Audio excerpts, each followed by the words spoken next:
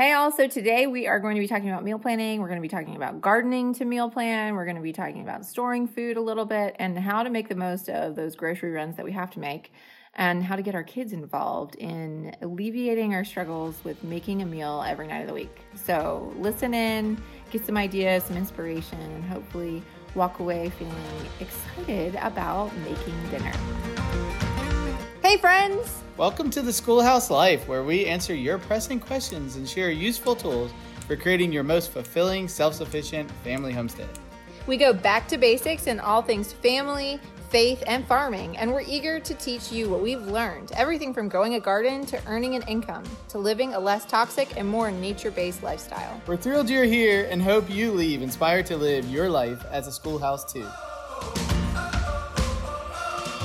Hey friends, I am really excited about this topic today. Somebody reached out and said, can you share your meal planning tips?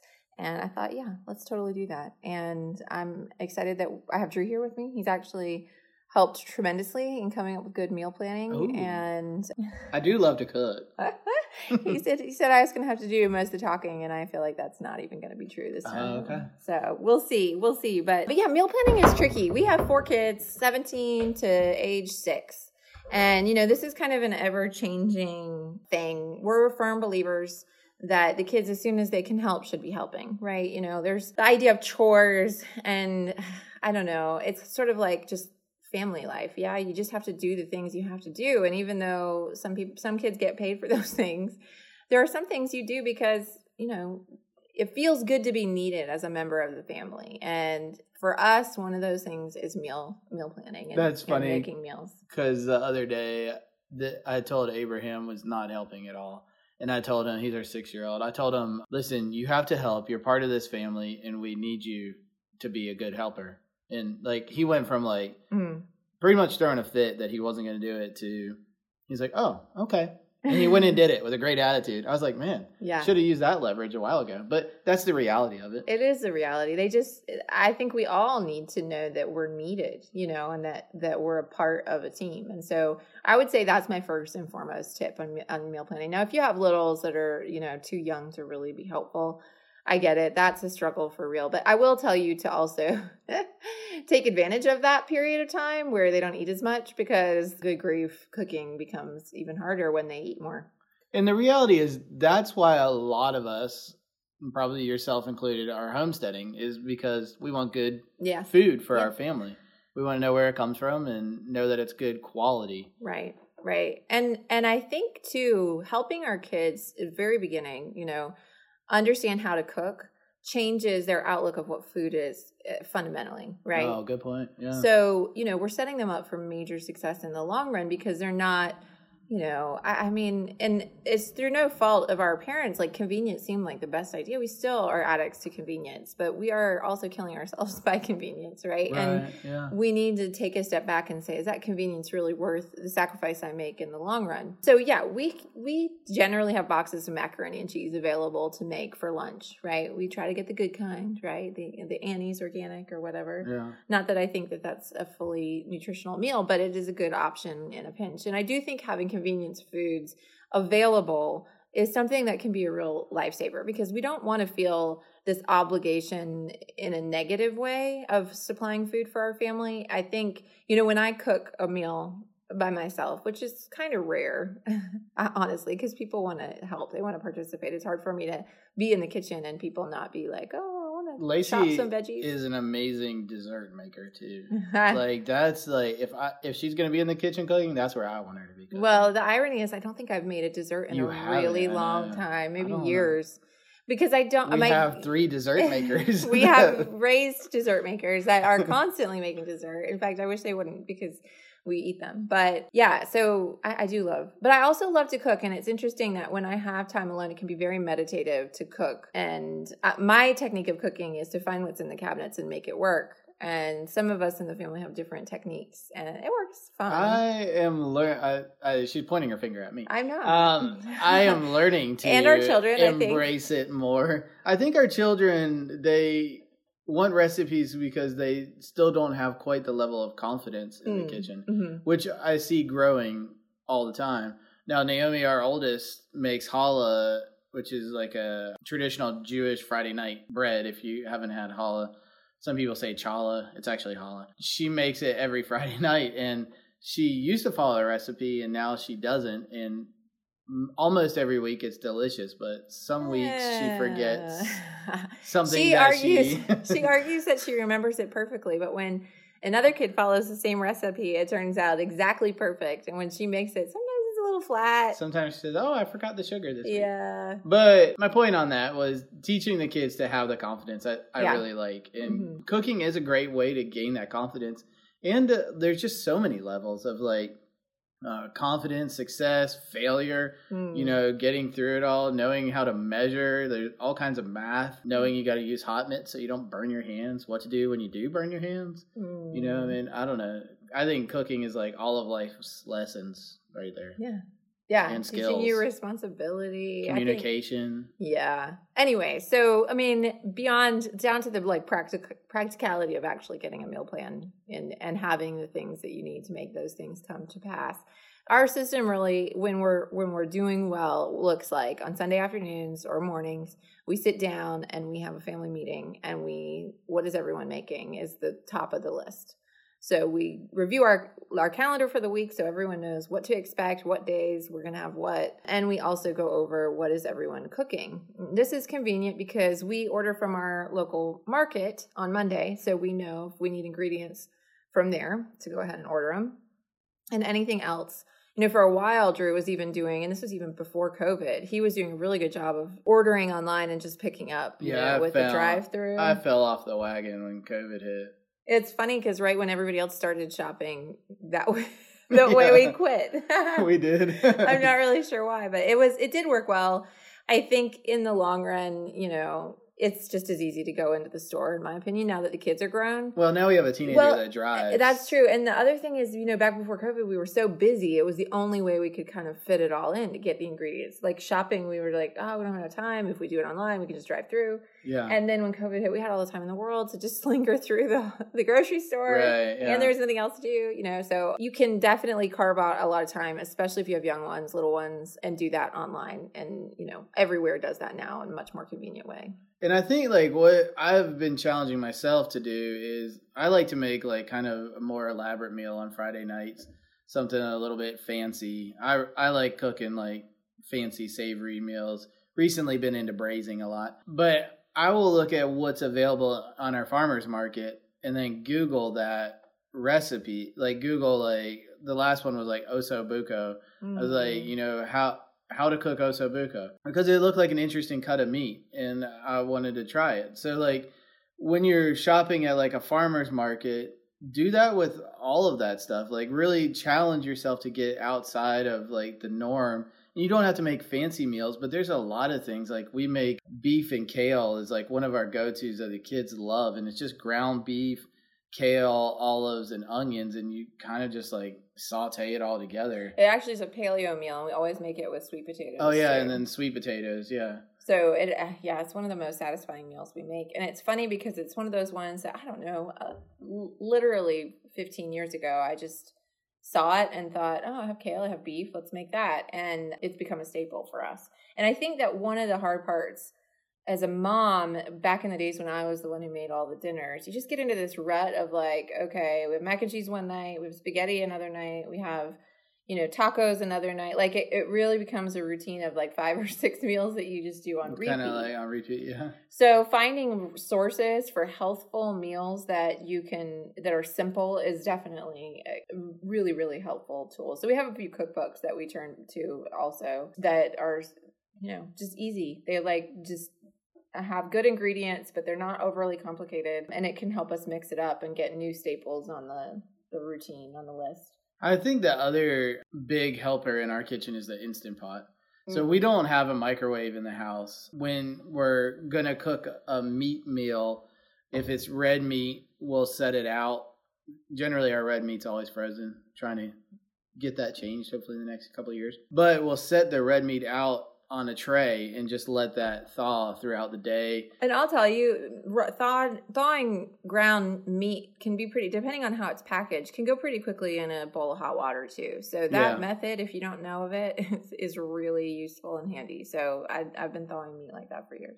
And another tip is if you're processing your own meat, when you process it, if you make your ground meat flat, almost like a book or flatter, so really like kind of thin and flat, then it thaws super quick and it stacks really nice in the freezer. And it's honestly the easiest way to do it in a food saver. Yeah, in a food saver bag. Right. Yeah. So yeah, definitely a good tip. The other thing I was thinking about with the Instant Pot is chicken.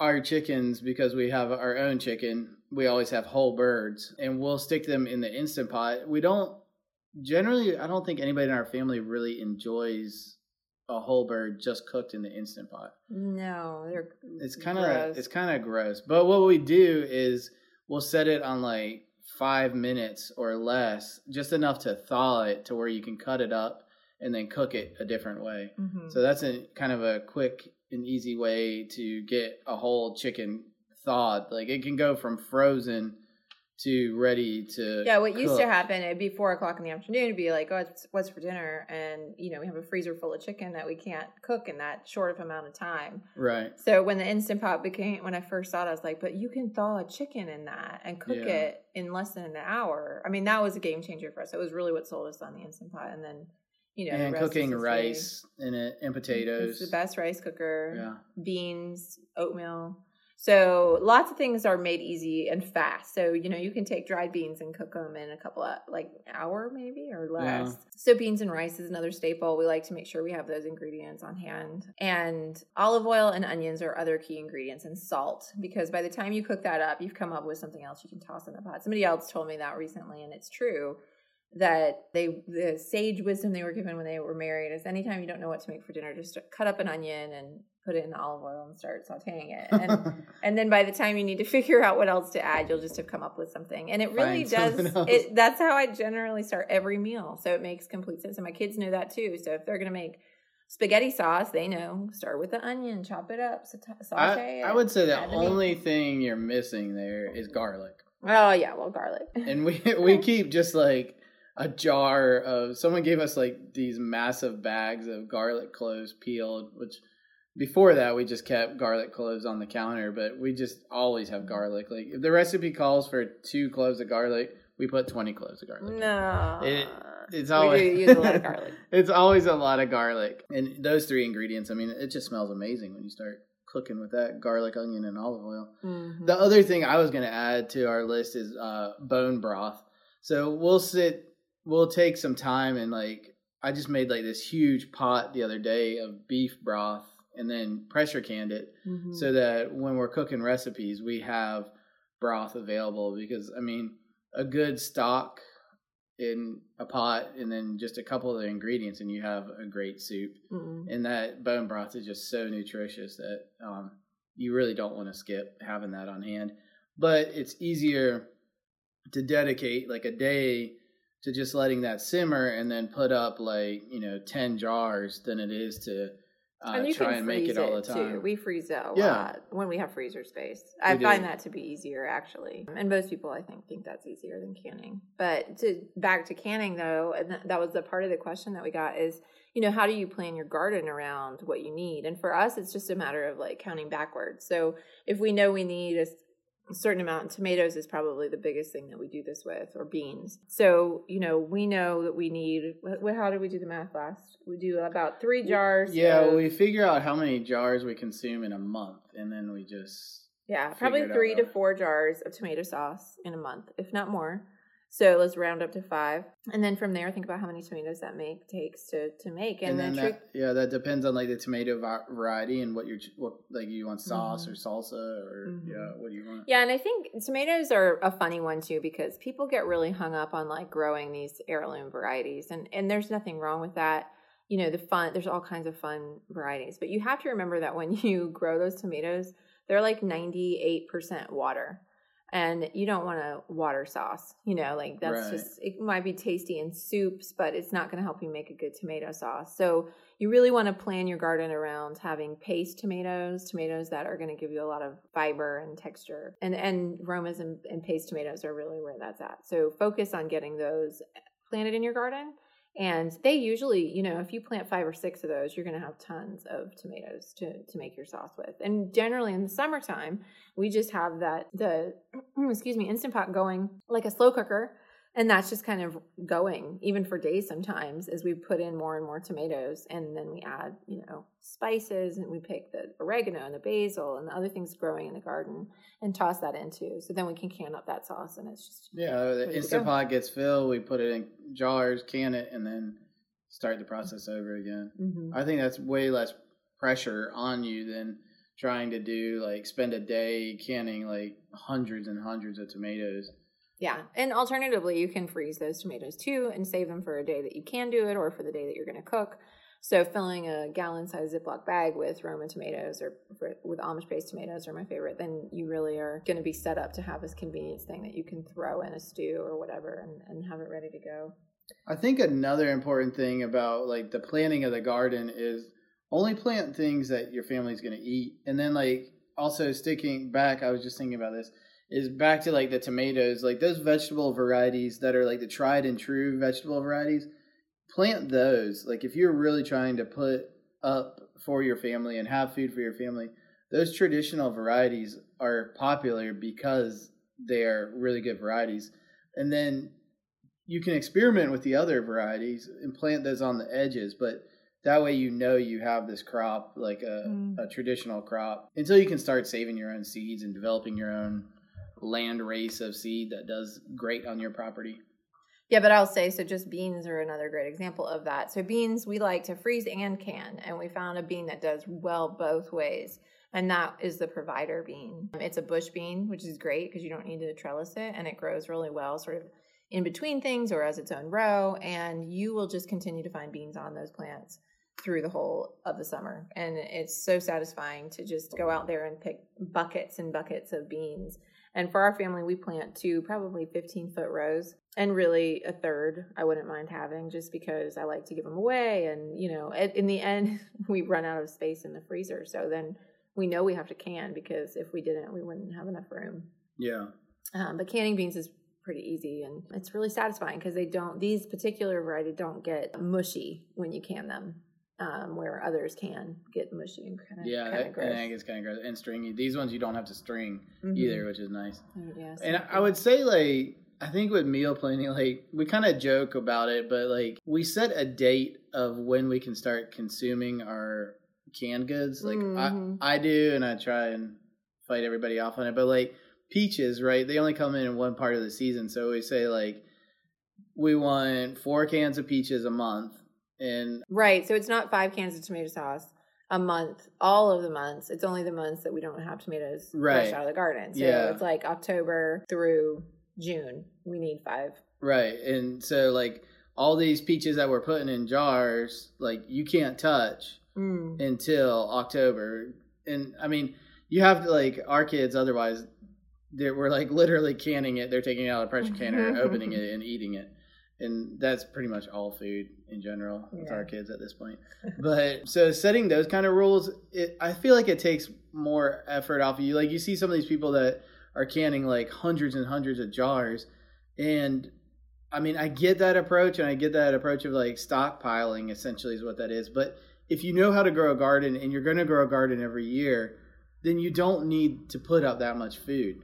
You just need enough to basically make it through the winter. The truth is, if you can't garden, you probably shouldn't even be staying on your property. And if you need food, you can't carry all those jars with you anywhere. Right.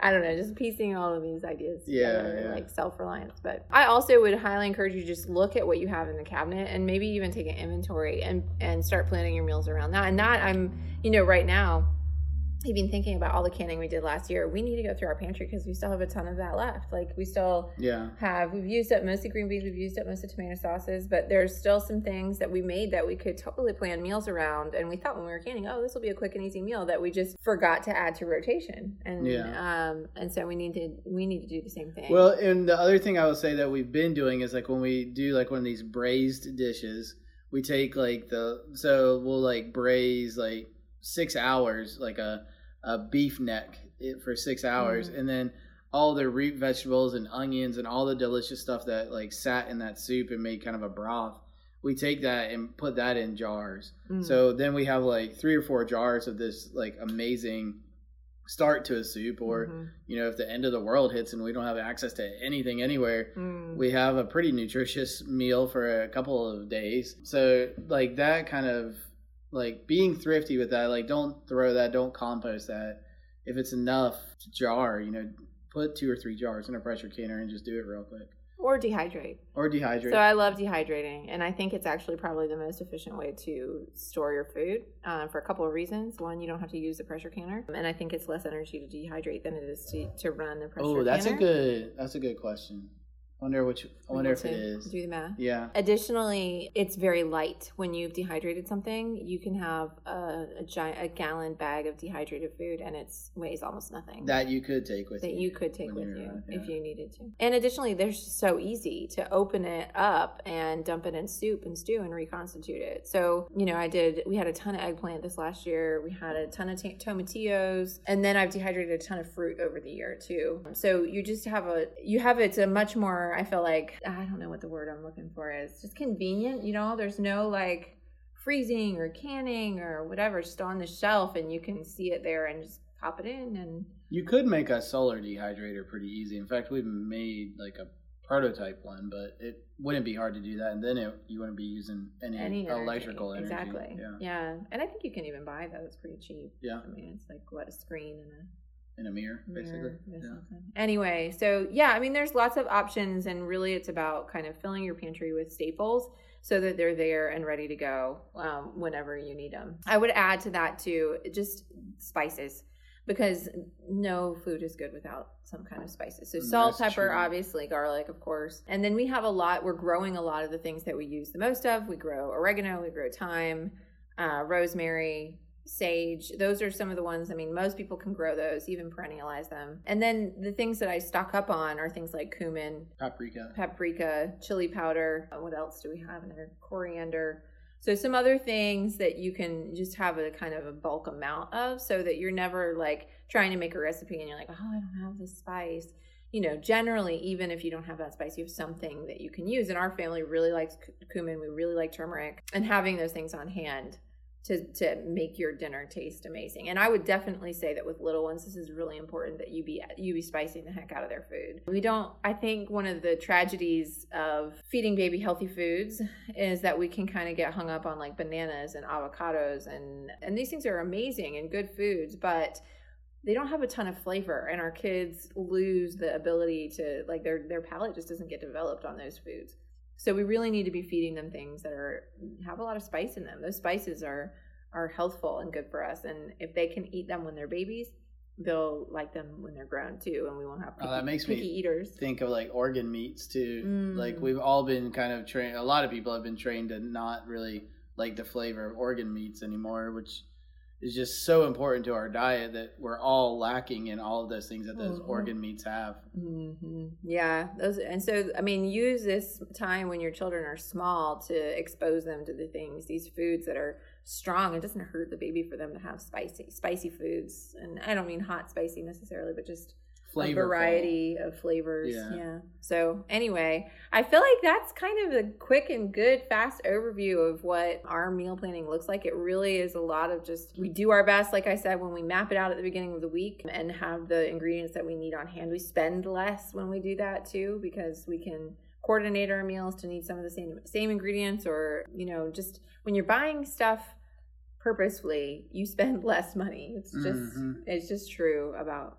If you walk into the grocery store at 4 p.m. in the afternoon trying to figure out what you're going to make for dinner, you buy crappier things and you buy more expensive things. And you waste a lot of time. Yeah. So, all right.